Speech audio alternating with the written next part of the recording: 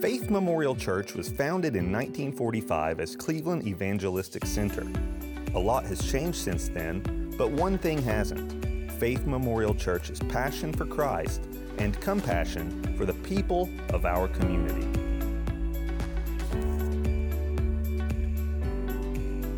Remember, you've already had an exhortation not to be in a hurry, so that means I can preach for 2 hours and nobody can complain. Amen. Hallelujah. Praise God. Said a couple people. Everybody else was like, but I didn't eat breakfast. It's all right. We got snacks down in the children's church. I'm just kidding. All right. Let's just read the blueprint passage, and then we'll kind of do a little bit of review. So Acts chapter 2, verse 42. I'm going to be reading in the King James this morning. I just felt like it. So Acts 2:42. They continued steadfastly in the apostles' doctrine and to fellowship and in the breaking of bread and in prayers. And fear came upon every soul, and many wonders and signs were done by the apostles. And all that believed were together and had all things common, and sold their possessions and goods, and parted them to all men as every man had need. And they, continuing daily with one accord in the temple and breaking bread from house to house, did eat their meat with gladness and singleness of heart, praising God and having favor with all the people. And the Lord added to the church daily such as should be saved. Amen. All right, so when we began this series, we started off, and I'm just going to confess to you, I had a plan for how the series was going to look, and we even put a street sign in it, because I thought this series was going to be like this little journey that we were going to go on, and that we could have like exits and stuff for all the points, and yeah, God said, that's terrible, I got a better idea. But when we started, we were going to go through the signs or the indicators of what a healthy church is. You know, because I'm interested in being healthy. I'm not interested in being a mediocre church. I'm not interested in being a church that just kind of coasts or goes through the motions. You know, I just talked about that, spent 5 minutes talking about that. I'm interested in being a church that's healthy. Not a roller coaster like we have some good days and then we have some bad days. Oh, we have a revival and awakening and now we have a crash and we go to the depravity and despair that we find the church in today. And then, oh, we have another awakening and then we go back down. I'm not interested in that. I want to know how to live up here. I want to know how to live in the realm of divine health. And I believe that it's possible. But in order to get to the signs of a healthy church, we kind of had to take a few weeks to do some groundwork. And during that process, God kind of switched our metaphor from a road trip to building a house. And you know, me, I'm just like, let's go, God, whatever you want to do. And the first thing that we had to do was we had to lay out some definitions. Our culture, definitions matter because nobody seems to know how to define simple words like woman. So we have to throw out some definitions. I mean, I'm serious. There used to be a day where you could say church and everybody knew what you was talking about. Now you can't because you've got Universalist church and you've got, you know, this church that atheists have churches now.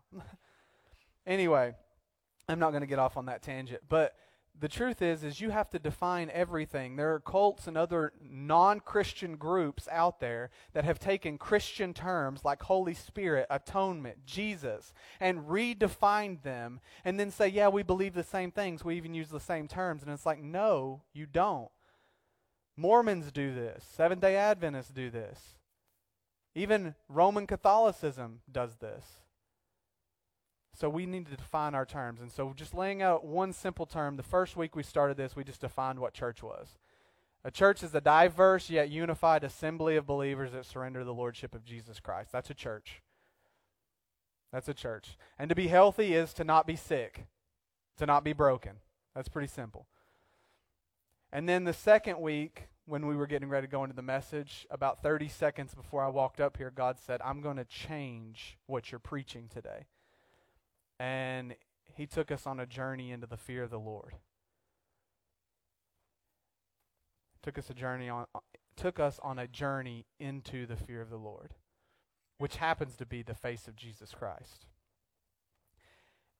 And I didn't realize this, but you know, there's a way that seems right unto a man in the end of his death. And you know, we get in our own plans sometimes. And what happens with me in my relationship with God is I have a lot of plans. And it's like every one of them must be awful because he just interrupts every single one of them and changes them. So either I'm really bad at making plans or God just likes to wait until the last second to surprise me. I don't know which. Probably I'm bad at making plans. But as we preached that message, as we went through that, the fear of the Lord, the holiness of God back in the church, one thing I realized after the fact is that you can't have a healthy church unless the foundation is the fear of the Lord. After all, the Old Testament communicates over and over again that the fear of the Lord is the beginning of wisdom. And the New Testament, Paul says in 2 Corinthians, he says, other foundation can no man lay than that which has already been laid, which is Jesus Christ. So the church has to be built on the foundation of the fear of the Lord, which is Jesus Christ. And then the following week came, and Saturday night, I was walking through the kitchen, and the Lord finally gave me the vision for the church, so interrupted me again. And the vision for the church is kind of like the covering, the roof, if you keep our metaphor going, that everything we do falls underneath. See, every church, every individual body of believers has one mission. The universal church, the global church, the invisible church, whatever, attribute you want to qualify to, all the church throughout history, the body of Christ has one mission. And it's found in Matthew chapter 28, verses 18 through 20. Jesus says this. He gives us an indication. He says, all authority in heaven and earth has been given unto me. Go therefore and make disciples of all nations, baptizing in the name of the Father, Son, and the Holy Spirit, teaching them to observe whatsoever I've commanded you. And then he gives us a promise. Lo, I'll be with you always, even unto the end of the age. That is the Great Commission. That is the mission of every church. If any church has a mission that's other than that, they're wrong. That is the mission of the church. However, every body has a different vision that God gives them of how they can contribute to carrying out that commission. Ours personally is 4 words. Hello, Cleveland, meet Jesus. It's 2 sections. Christ, community. Christ, city, however you want to define that. Christ, city. We are going to get to know Cleveland. Cleveland's going to get to know us, and we're going to be the best blessing we can possibly be. And we're going to learn as much about Cleveland so that we can contextualize that and then figure out how best to share the gospel with Cleveland. Cleveland has a lot of religion. Cleveland has a lot of churches. But Cleveland don't have as much Jesus as it needs to have. I mean, look around. Get into a conversation. I remember a time when I came to Cleveland about 10 years ago. People seemed to be a lot nicer than they are now. Religion does not do good for people's manners. I'm just telling you. It doesn't. So we got those 3 steps. We had to lay some definition, do some groundwork. We had to lay a foundation, and then we had to establish a covering before we could get into the conversation about the signs of a healthy church. And then we got into the signs themselves. So far, we've done 6 of them. The first sign is a devotion to the Word of God. This is the walls of the house being put up. That's not just learning the Word. That's not just doing the Word, but it's learning, living, and loving the Word. Then we did the family room, the living room. That's intentional fellowship. And look, the thing is, we've all talked about fellowship. People put small group pictures of people having coffee together and laughing, and it's completely fake because they're acting and posing. And when most people go to a small group, that's exactly what they're doing, acting and posing. And we could throw a picture up on the board and say, hey, this is a small group, do this. And you go in a room, and it doesn't make people that hate each other suddenly like each other. It doesn't. The way that you get true fellowship is to focus on the intentionality portion. And when I say intentionality, I mean that everybody contributes to the body. See, in our church, not our church specifically, but in churches, and in America church specifically, we like to have 1 or 2 people or a few people utilize their gifting and everybody else just spectate. That never creates fellowship. The way to create fellowship is every single person utilize their gift. And if I use my gift and you use your gift, then it edifies, joins the body together, and it makes increase of itself in love. That's how you get fellowship, is by you using your gift and me using my gift. Amen?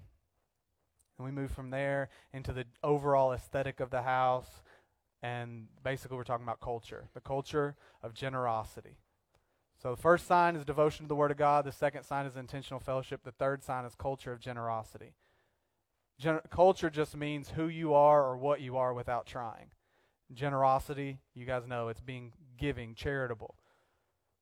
Understanding that everything that you have actually belongs to the Lord, so you do what He says with it, not what you want. And sometimes what He says is the exact opposite of what you want. Culture of generosity.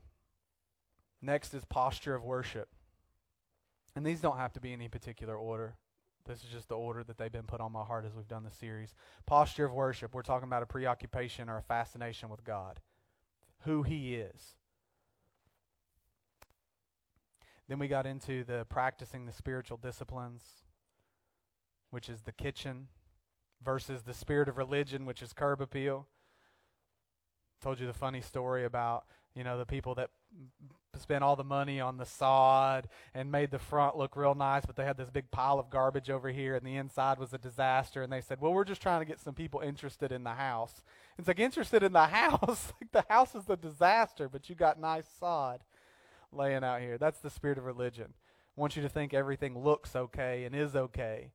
I want you to come in and sing 3 or 4 songs, take up an offering, preach a pretty message, and go home unchanged. That's religion. That's the enemy of true heart transformation. That's going up to the apple tree and taping apples on it even though the roots are dead. That's Opie trying to fix Aunt Bee's flower by taping it back together. It ain't going to work. It ain't going to work. The flower's still going to die. Aunt Bee's still going to lose the competition. It's terrible. But that's what religion does. And then last week we talked about unceasing prayer.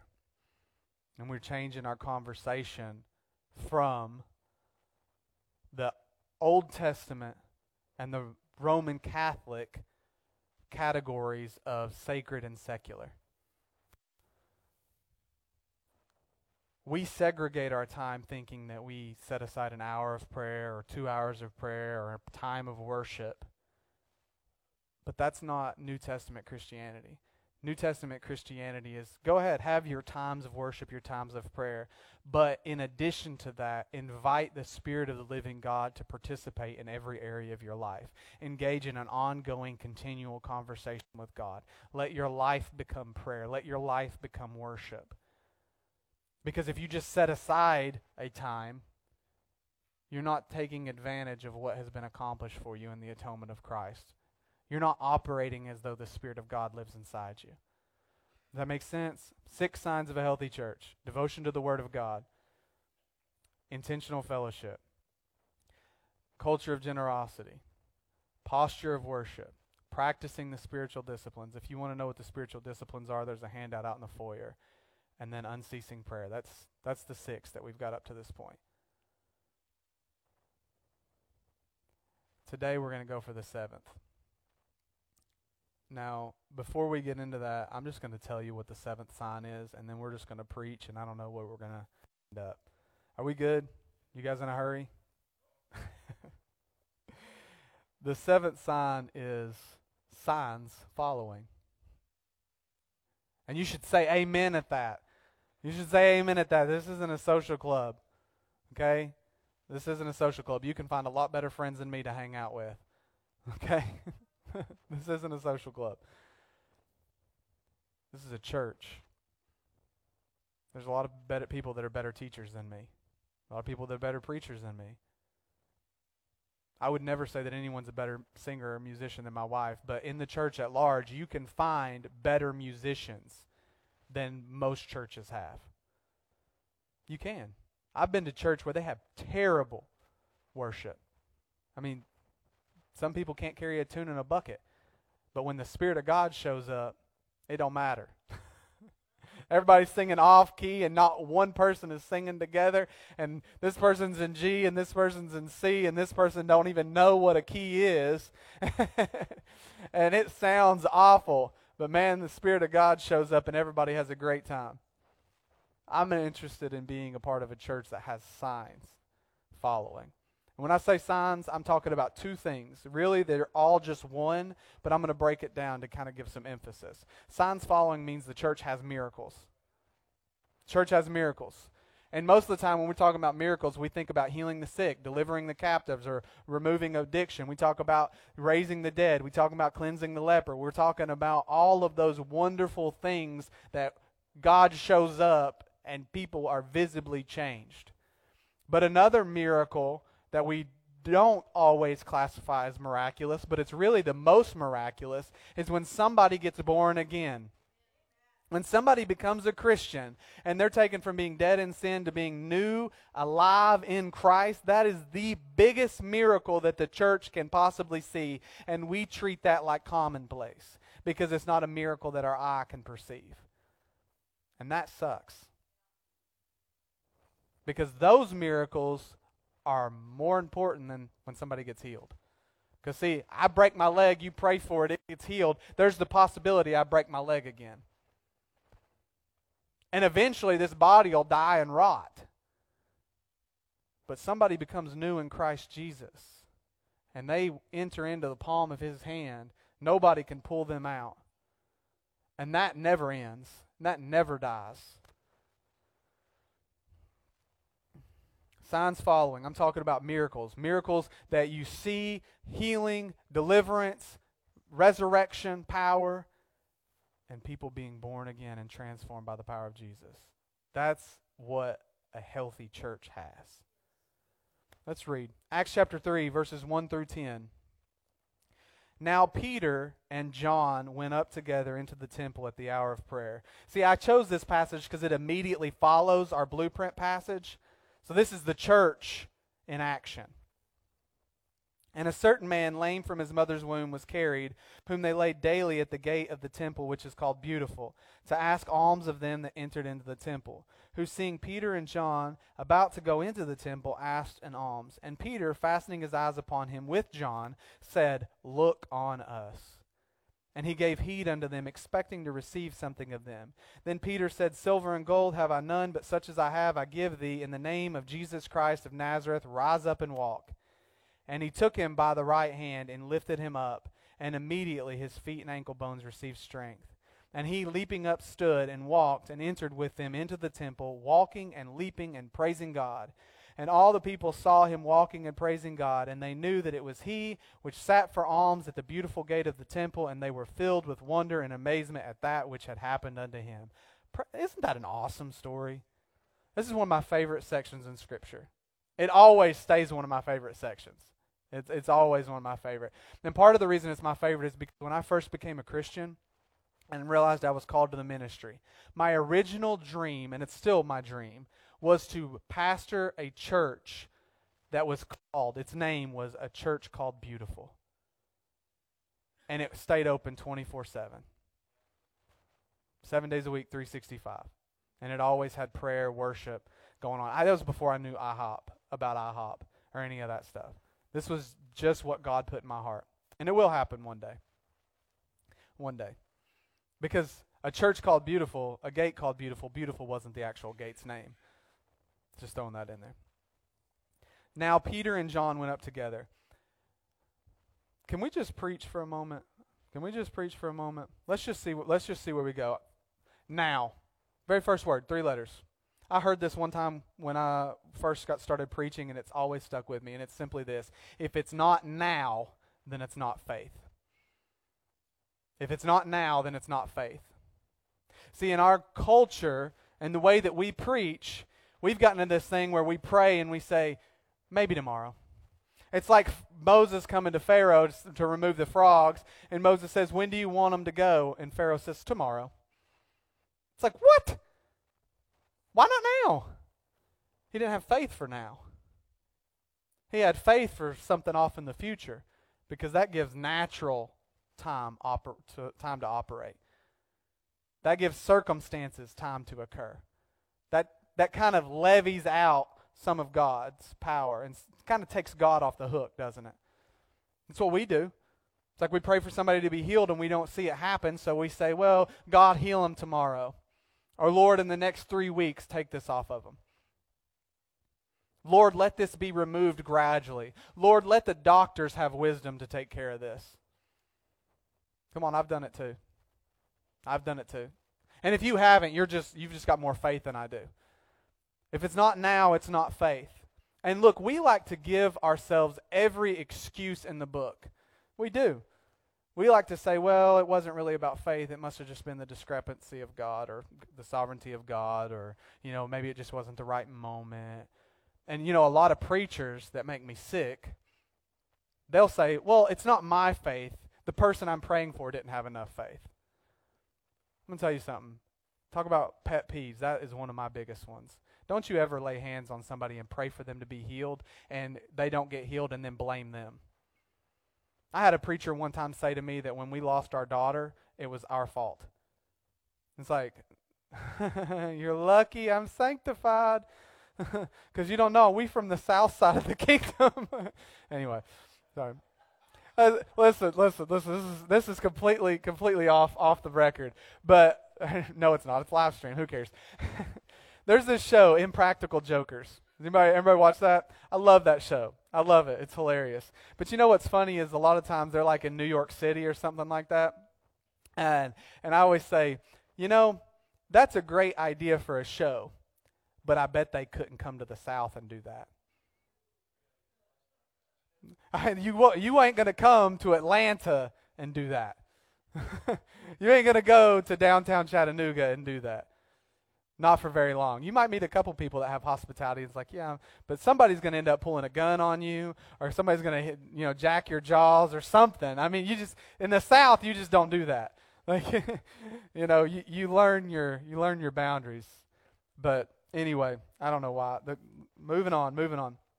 But seriously, in the church, we have tried to take God off the hook and take ourselves off the hook and just blame it on everything else. And the truth is we really just don't have as much faith as we claim to have.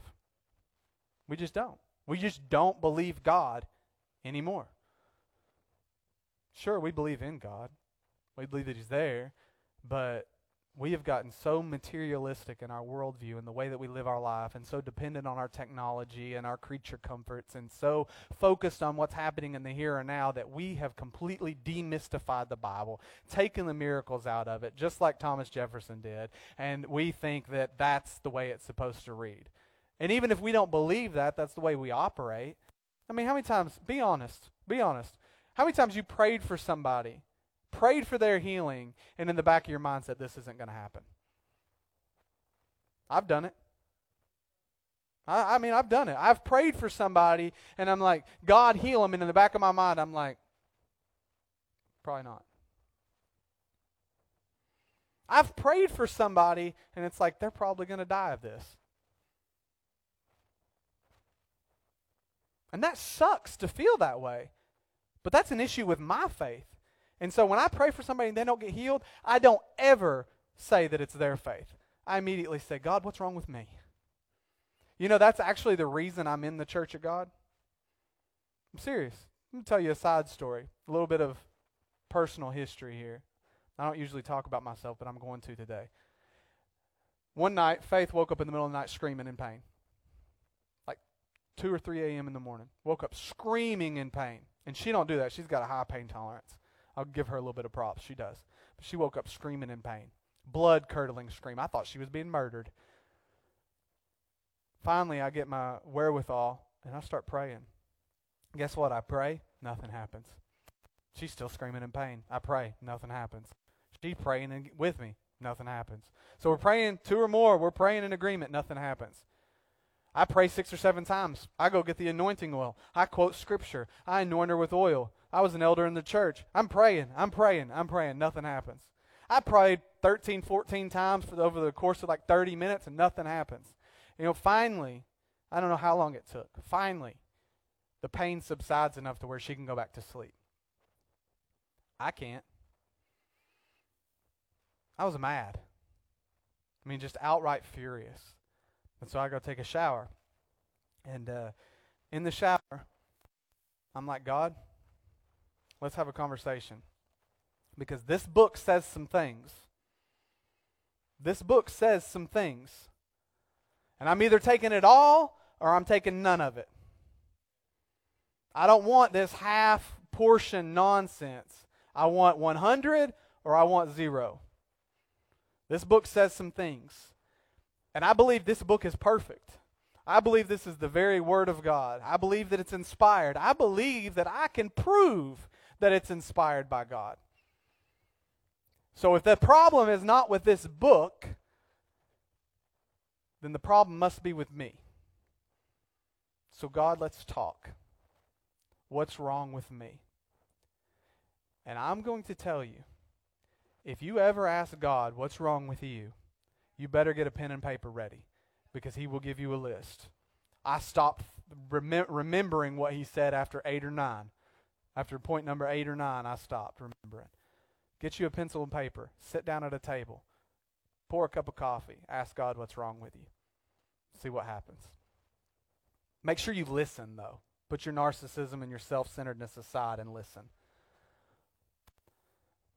And second, point number 2 on the list was you don't submit to anyone. And I'm like, wait a second, Lord. Before we move on to point number 3, I thought this was a good thing. You're my pastor. You're my shepherd. I don't listen to man because they're flawed and everybody does it wrong. I sounded arrogant. But this was my argument with God. I'm being real. This is my argument with God. God, what's going on? Because everybody does it wrong. I don't want to submit to myself to someone that isn't perfect. If I can submit to you and you're perfect, why would I submit to anybody else? And then the Lord kind of let me in on a little piece of advice. And it's this. If the people you submit to doesn't ever do anything you disagree with or you don't understand, you're not really submitting. You just happen to be walking in the same direction. Submission requires you to not understand everything. Submission requires you to not necessarily agree with everything. Submission requires a little bit of contention, because if there's not, there's no exercise in submission or humility on your part. Listen, I say Jesus is Lord in this house. Everybody here believes Jesus is Lord. That's not you submitting to my leadership over this house. It's not. You just agree Jesus is Lord, so we're in the same place saying the same thing. But if I say, hey, guess what? We're going to switch Sunday morning service to Saturday night. I'm not saying we're doing that. I'm just saying hypothetically. Calm down. But if I said that, you may not like it. You may not agree to it. But submission would have you showing up on Saturday night. I ain't going to do that because a lot of us can't show up on Wednesday night.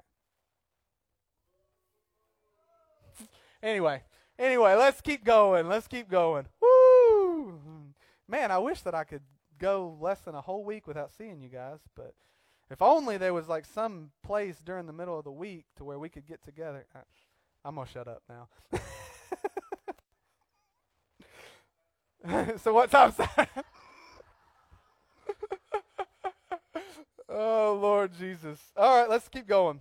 If it's not now, it's not faith. If it's not now, it's not faith. We've got that. Look, there's a lot of reasons why a miracle may not happen. One of them is the person praying doesn't have faith. One of them is the person being prayed for doesn't have faith. One of them is the people around in the place doesn't have faith. It's an atmosphere of unbelief. Another is the discrepancy of God. Any one of those things may factor in. But stop trying to blame everything on one of those and just believe. Just believe. And if it doesn't happen, don't worry about it. Just believe the next time. Quit over-theologizing. Quit thinking about it, overthinking about it, and just do it. Just believe. If it don't happen, say, God, I don't know why it didn't happen, but I'm going to believe next time. Help my unbelief. I'm going to believe next time. Help my unbelief. I'm going to believe next time. Just believe. All right. Peter and John, we're going up together. Look, there's unity. Man, it's great when people dwell together in unity. If only the Scripture had something to say about that. Like maybe how beautiful it is for brethren, brothers and sisters, body of Christ, to dwell together in unity. It would be like the anointing oil that's poured out on the head. Even Aaron's head flows down to his beard and down to the hems of his garment. And everybody gets blessed because there's unity. They're going up together into the temple. They're ascending. There's an ascension. See, that's the thing. This is an Old Testament mindset. This is a transition period, and we're going to talk about that. But they're going up to the temple at the time of prayer. There's an ascension. See, you don't have to wait till a time of prayer. You can ascend into the divine presence and partake with God's divine nature at any moment in time. Every moment in time, it's available to you. We just don't take very good advantage of that. Being the 9th hour. I love Luke. I mean, our boy Luke that wrote Acts is so detail-oriented that he wrote down what time it was. The 9th hour. 3 p.m. This is the third time of prayer. In Jewish tradition, there were 3 times of prayer. There was prayer at the 3rd hour, which the day starts at 6 a.m. Prayer at the 3rd hour would be 9 a.m. There was prayer at the 6th hour, which would be noon. And then there was prayer at the 9th hour, which would be 3 p.m. And the rabbis had created this tradition. I don't know if they created it or if it's like traceable, but they had this tradition that each hour of prayer was attributed to one of the patriarchs of the Old Testament, right? Abraham was the morning prayer. Isaac was the noon or midday prayer, and Jacob was the afternoon or evening prayer. Each one was attributed. And Luke says that they were going up at the 9th hour, which would be the hour attributed to Jacob. Now, you're going to have to pay attention because we're going to talk about some stuff right here. We're going to get into a little bit of prophetic interpretation of the Scripture. Abraham was told that he was going to have a kid by Sarah. And he believed God for that promise, and it was attributed to him as righteousness. God established a covenant with Abraham. Abraham set up some sacrifices, chased the birds away. All of a sudden, God shows up, and he causes darkness to come over, and he puts Abraham to sleep. And God establishes the covenant his own self. Then Isaac comes along, which is the physical manifestation of that spiritual covenant. He is the fruit of the covenant. And his son, Jacob, is a jerk. Come on, read the Bible. Jacob's a jerk. And his name is trickster, supplanter, grabs the heel. He's a jerk. He gets not one, but 2 over on Esau, and then tries to do it again. But Esau at that point was like, "No, I've got plenty. I'm just happy to have you back." But Jacob has an experience with God. When God shows up, they get into a wrestling match. And what ends up happening to Jacob? People say he gets the angel of the Lord in a headlock. He's like, "I won't let you go till you bless me." That is not what happened. Read the context. That angel has whooped him and is walking away, and Jacob's like grabbing onto his leg like, "No, don't leave until you bless me." That's what happened. At least that's my opinion. And so the angel touches the hollow of Jacob's thigh. Lame, physically lame for the rest of his life, has to lean on a tree, a rod, a staff, whatever you want to call it, and gets a name change. His name goes from trickster to Prince of God. He goes from being a natural jerk to being spiritual royalty. Right? Now, this is important because here at the 9th hour, there's something else that occurs in the New Testament at the 9th hour. Anybody know what it is? It's when a certain man, who also happened to be God, was hanging on a tree, and he said this, "Eloi, Eloi, sabachthani," meaning, my God, why hast thou forsaken me?" See, Jesus at the 9th hour was forsaken in prayer so that you never would be. Let's say that again. Jesus was forsaken in prayer at the 9th hour so that you would never be forsaken in prayer at any hour. That's good. Come on, I mean, that's good. But it gets even better than that because, see, what happened is at the 6th hour, Jesus was on that cross, and guess what happened? Darkness came on the earth. And it lasted for 3 hours from the 6th hour to the 9th hour. See, what you have happen is, remember when God established the covenant with Abraham, what did he do? He came down and he put darkness on the earth, and Abraham went to sleep. Jesus had darkness on the earth, and he died. Sleep can be a metaphorical or a pictorial representation of death. So God, darkness, sleep with Abraham. Isaac, fruit of that promise. Jesus, darkness, sleep. We are the fruit of that promise. And we get the transformation from being natural jerks, because without Jesus we're all jerks, into being spiritual royalty. And all this happens at the 9th hour. The 9th hour becomes an invitation to participate in the divine. Before I became a Christian, I watched this movie. Terrible movie, do not watch it, it's awful. But it's called The Ninth Gate. The Ninth Gate, it stars Johnny Depp, and it's about books. So I was like, how can you go wrong with this movie? Johnny Depp and books. And the whole point of the movie is you get these 4 books. They create the 9th gate. It opens the door for Satan to be manifest in your life. And he wants to do this. It's like, okay, weirdo, whatever. That's the 9th gate. I watched it before I was a Christian, don't judge me. That's the 9th gate. But see, that's fake. But in reality, we have the 9th hour. And the 9th hour opens the door for God to become manifest in your life, in the fullness of His presence. And in case you didn't get the picture, we have the opportunity, because of the 9th hour, to have the physical manifestation of our spiritual covenant operate in our life. We have the opportunity to be transformed from natural tricksters or jerks into spiritual royalty. All of this takes place because of what Jesus accomplished on the cross. He becomes the very foundation for our life and ministry. All this is important, and it is contributing to the point, to the series. So I'm not going off on a tangent, I don't think. Now let's see. This is the foundation, but now we're going to talk about how it applies. Because you have a lame man. A man that was lame from his mother's womb. You know, this actually breaks my heart when I think about it. That this man was lame from birth. There are people that have never known what it's like to be healthy.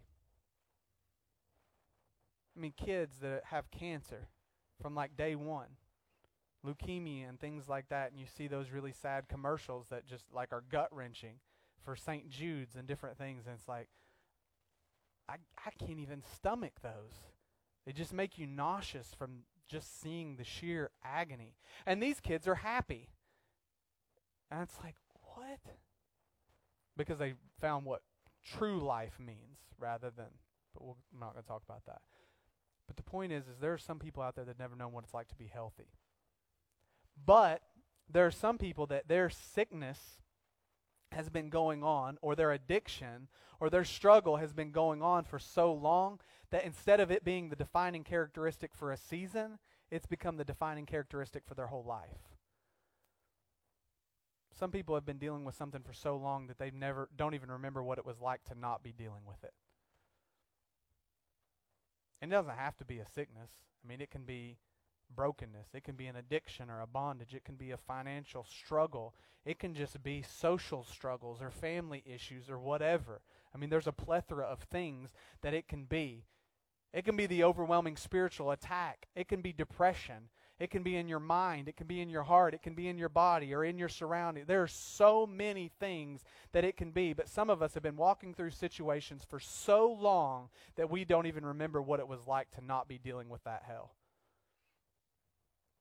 And that really just stinks. Because there's so much more available. And here's what sucks really bad. Is he was carried every day and laid outside the temple. Every day and laid outside the temple. And not a single Pharisee or a Sadducee or a scribe or a Levite or just a church attender ever did anything to actually help him. Oh, sure, they gave him money, coping mechanisms. That's what we do. help people cope. Because we're missing the power. We help people cope. And what frustrates me so bad when I was reading this passage this morning, what frustrates me so bad about this is the man wasn't asking for anything but money. Sandy, how many phone calls do you get a week for people asking for help with electricity or utility bills or asking about the food pantry? A lot? How many times do you get somebody calling you, asking you to pray that they could be healed? None?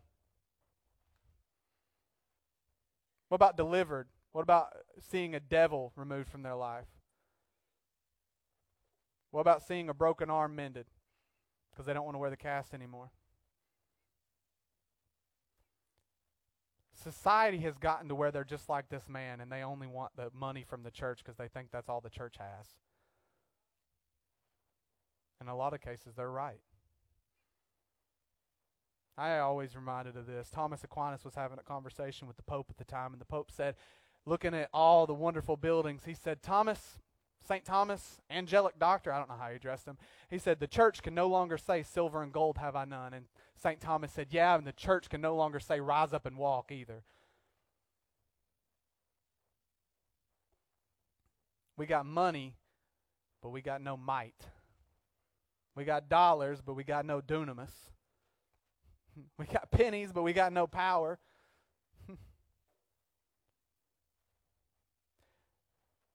People don't think the church can do anything but give them a couple dollars. And that stinks. And we don't give them any reason to believe anything different. I mean, I'm not saying that everybody exclusively. I'm just saying in large part we don't. We get together, we give our tithes, we have a good service, we sing some songs that we like, and we go out, and we just have a merry old time. And it's like, why would they ask for anything other than money? Because we don't have anything other than money. Peter says, silver and gold have I none, but such as I have. I have this. I can give it to you because I got it. And it's like, we can't give it because we ain't got it. We ain't operating in it. And I'm just like, where's the disconnect? You know what I mean? Have you ever asked yourself this? Have you ever just held up the book of Acts and said, God, I'm reading this, and I'm trying, but instead of prophesying, I'm prophesying. Listen, I think back to John Wimber. John Wimber, he said, when I first started going to church, I had this idea that the church was a meeting ground, that we would get here and we'd kind of divvy up the city. You guys, you're going to go to Ocoee. You guys, you're going to go, over to Lee. You guys are going to go to Cleveland State. You guys are going to go, down to South Cleveland around Walmart. You guys are going to go up, out 60 to the edge of Cleveland, Georgetown area, and we're just going to go and we're going to take over the kingdom of Satan. And he said, and then we're going to come back and tell stories about how it happened, what happened. And he said, and then I showed up, but that didn't happen. He's like, okay. And he showed up, and after a few weeks, he said, I just went and I asked somebody, I said, okay, when are we gonna do the stuff? And he's like, what? What are you talking about? He's like, when are we gonna do the stuff? And he said, no, this is it. This is what we do in church. We come, we, announcements, sing songs, preach, take up an offering, preach a message, go have lunch. Like, this is what we do. He's like, what? He's like, why can't we do this stuff? And here's the condemning factor. Here's the indictment. The devil lets you do his stuff. The devil will let you do his stuff. Go out into the kingdom of Satan. He'll let you do whatever you want. No matter who it hurts or affects, and even if it kills you, he'll let you do it. But in the church, we ain't letting nobody or teaching nobody or encouraging nobody to do the stuff. It's mainly because we don't know how to do it either. It's frustrating to me. And I know this is a soapbox of mine, but I'm like, I am sick of playing games. I want to see it happen. And I thank God that we've had some miracles happen. Since I've been pastoring here now for 8 months, we've seen over 10 healings. Praise God for that. We've seen over 10 people healed, like verifiably healed. That's awesome. We have. We've had prophetic words that have come to pass, and we've had, we've baptized 3 people, and we've had, I don't know, I don't keep track, but we've had 7 or 8 people begin a new life in Jesus Christ. That's awesome. That is awesome. But I want more. I want more. I don't want that to become the exception. I want that to become the norm. I want somebody to show up to church and somebody like, oh my goodness, I just got healed. And everybody be like, yeah, of course. What you think was going to happen? Like, this is the presence of God. You came in, of course you're going to get healed. Like, I want that to be the expected, the mundane aspect of church. I want people to be coming in and praying and getting saved daily, and us to be excited about it, sure, but it to be expected, not for it to be the occasion. A man went to Charles Spurgeon, and he said, Charles, I don't know if he called him Charles, probably not. He probably said Dr. Spurgeon. Dr. Spurgeon, he said, I'm not seeing people get saved in my church. What am I doing wrong? And Spurgeon asked him, he says, well, you don't expect somebody to get saved every Sunday, do you? And the man says, well, no, of course not. And Spurgeon said, that's your problem. That's your problem. For a long time when we were in Mississippi, in that year time that we were in Mississippi, well, we were there for 2 years, but in the year that the church was going before the stupid stuff happened, literally I prayed every week. And this isn't about me because I stopped praying it. And so that's an indictment against myself. I don't ever brag on myself unless I throw an indictment or a condemning factor in there somewhere. But I prayed every single week. I would literally get down on my knees like this right here, and I would say, God, do not let me go one Sunday without seeing somebody delivered from the clutches of hell. And it all started because of this. I had a conversation with a young girl. She was in her early 20s. And I talked to her. And throughout the conversation, I got her to admit that she believed in God. She admitted that she seen that Jesus Christ was Lord. Her mother had gotten saved and delivered from alcohol and set free and baptized. And she admitted that in the life of her mother. She admitted it in the life of her brother. She's seen it in all of these different situations and knew and recognized the power of God. And I said, are you ready? Will you surrender? Not today. That night I went to bed and I had a dream, one of the most horrific dreams I've ever had, and I watched her burn in hell. I watched the flesh melt from her body and her screaming in agony. And ever since I watched and I had that dream, now when somebody walks away from the gospel or somebody will not say the prayer or let God transform their life, it always, I see that picture in my mind. Because we're not playing with whether or not somebody will become a good churchgoer. We're talking about someone's eternal damnation. And that is always a factor. And we treat it like it's cavalier. Like, it's okay, you don't have to do it today. You don't have to talk today. Like, maybe tomorrow, maybe next week. We'll see you next Sunday. It's like, we've turned it into a game. I didn't bring it. I forgot it in my truck. But I had a PlayStation controller. I was going to bring a PlayStation controller and a hammer. And I was going to say, we can either play games or we can build a healthy church. The choice is ours. But the controller's broken anyway. It don't work. Because games don't work. They don't accomplish anything. And it's not here, so obviously that's not even an option, church. I didn't even bring that as an option. You don't get the option to play games. All right, we need to wrap this up, or move on at least. So Peter lifted him up. And I wasn't going to do this, but God won't leave me alone about it, so you guys are just going to excuse me for just a moment. See, right here it says this. It says, he took him by the right hand and lifted him up, and immediately his feet and his ankle bones received strength. My ankle has been torqued for forever, so I'm going to do something in faith, and if I trip and die back there, faith can finish preaching.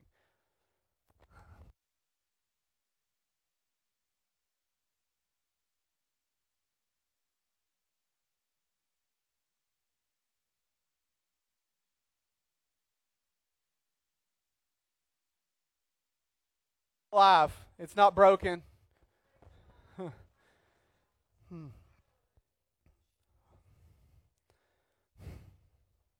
Listen, you may think, it may come to your mind, that's just like a little petty demonstration, but the point is we need to get some more demonstration in the church. Many people actually being able to saying, I'm going to demonstrate that I have faith. And if it blows up in my face, so what? Because I care more about their eternal salvation than I care about my temporary appearance.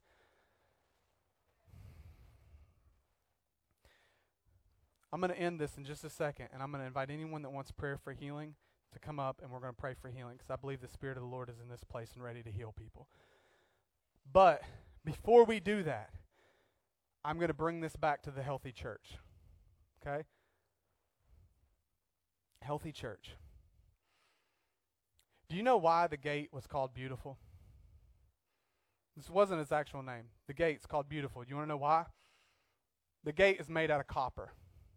It was made out of copper. Copper is a substance that represents humanity. Follow it through Scripture.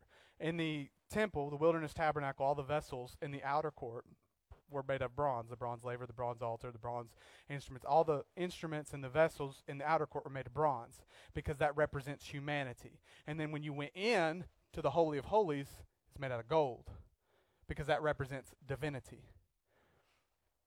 The gate called Beautiful was called Beautiful because though it was made out of bronze, when the sunlight hit it, everyone that looked on it thought it was made of solid gold.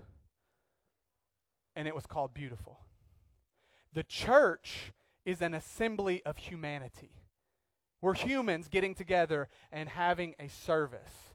We're assembling together. But when the light of Christ, the sun, hits us, everybody out there should see divinity. And that is a church called Beautiful. Amen?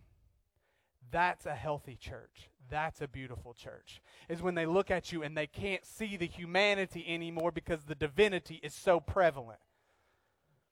That's what I want, church. Amen? All right. You guys can kill the live stream. We're going to pray for people to be healed.